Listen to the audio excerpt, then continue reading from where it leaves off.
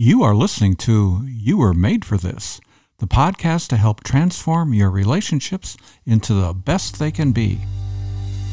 Welcome to You Were Made for This. If you find yourself wanting more from your relationships, you've come to the right place. Here you'll discover practical principles you can use to experience the life-giving relationships you were made for. And now here's your host, John Sertalik. Well, hey, thank you, Carol. And hello, everyone, and welcome to episode 111.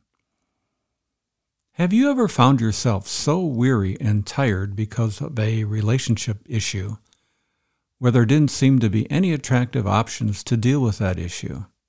I bet you have.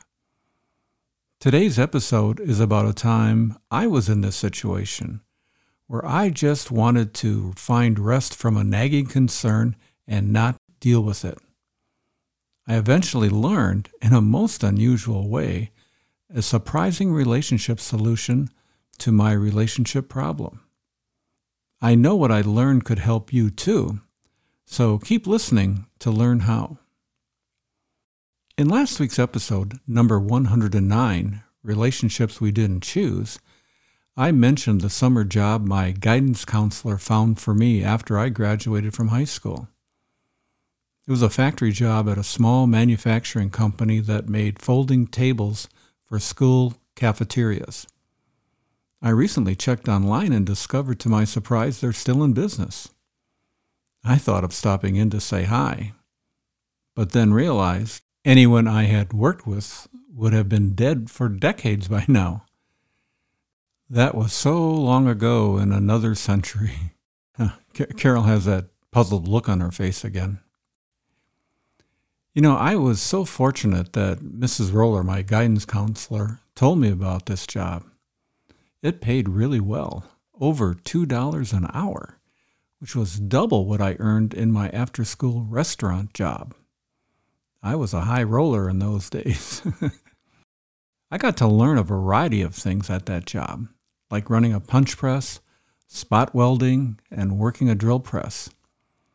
Now, none of these jobs were terribly hard, but being in a factory without air conditioning, it was hot, and it made me sweat a lot that summer. I also worked there during Christmas break from college because they needed help counting all their inventory of parts by the end of the year. The men I worked with there were all very nice. There was Harlow, the manager, a kind man with a mid-century crew cut, who ran the place. Gil, the foreman, who always wore bib overalls and who spent most of his day fixing machines that broke down. Adam, the man who taught me how to use a punch press and who once told me, "Hey, if when you're done with college and that teaching thing doesn't work out, you'll have this to fall back on, as long as you don't get your hand stuck in the punch press." Then there was Carl, who was from Lithuania and walked with a slight limp and spoke with a thick European accent. Another guy with an even thicker accent, who could barely speak English at all, was Fritz. He was from Germany. Rumor had it he was a German soldier during World War II, whose job it was to drive a Nazi officer around in a two-person motorcycle. This could explain why he and Carl from Lithuania never spoke to each other. And finally there was Eddie, an older single guy with a limp 4 times worse than Carl's. He appeared to have been a stroke victim because he had to use one arm to move the other. I admired all the things he could do in spite of his handicap. These were the people I worked with. They accepted me as one of their own, even though we were so different. They had more history than future, and in those days I had more future than history. One scene in particular from this factory job the summer of my 19th year comes to my mind every now and then, even now after all these years. It happened on a late Saturday afternoon at the end of a 53-hour work week. We had all been putting in a lot of hours, and I was grateful for the 13 hours of overtime pay. It was going to be a big help in paying for my college tuition for the upcoming fall semester of my sophomore year. I got to work in those days using the city bus. To return to my home in the suburbs, I had to take 2 different bus routes. And this particular Saturday afternoon, as I got onto the second bus, I was exhausted, hot, and sweaty. I dragged my body to the rear of the nearly empty bus and sat down on one of 2 bench seats perpendicular to the rest of the forward-facing seats. I then stared out the window directly across from me and noticed the ads that were placed along the top of all the windows in the bus. They were about 3 feet wide by about 1.5 inches tall. One of the ads in particular caught my eye. It was stuck between 2 other ads for things like Chesterfield cigarettes and Cutty Sark whiskey. The eye-catching ad for me was from the Lutheran Church, of all people. They were displaying a picture of Jesus and the words from Matthew 11:28 through 30 in the Bible. It reads, "Come to me, all of you who are weary and burdened, and I will give you rest.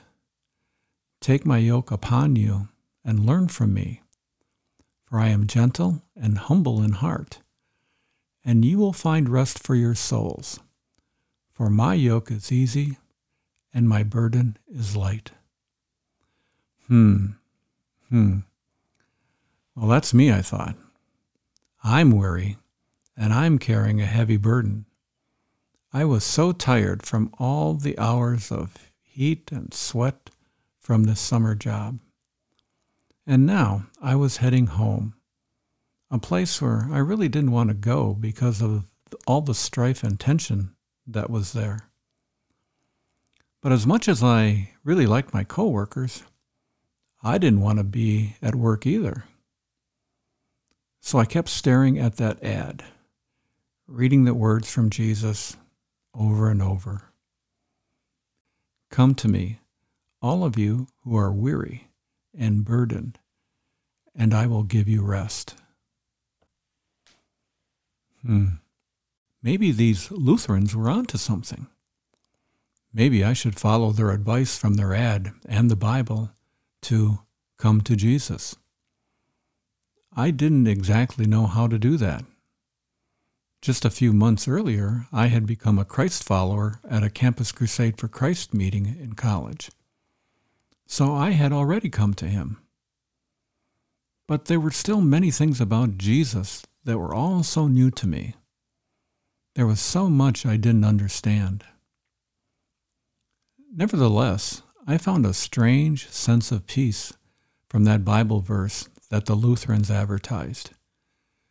"Come to me, all of you who are weary and burdened, and I will give you rest." What I learned that afternoon at the back of the bus was the rest I so deeply wanted is found in a person, not a place. I wasn't exactly sure how it worked, but I found comfort in the word choice from the Bible verse the Lutherans shared in their bus ad. Weary. The word rest was mentioned twice. Then there was learn from me. Gentle. Humble in heart. An easy yoke. A light burden. I like these words, don't you? They sure calmed my spirit. They gave me hope that my relationship with Jesus would help me manage my physically tiring factory job, and at the same time, he would help me to emotionally cope with the tension in my home I was heading to.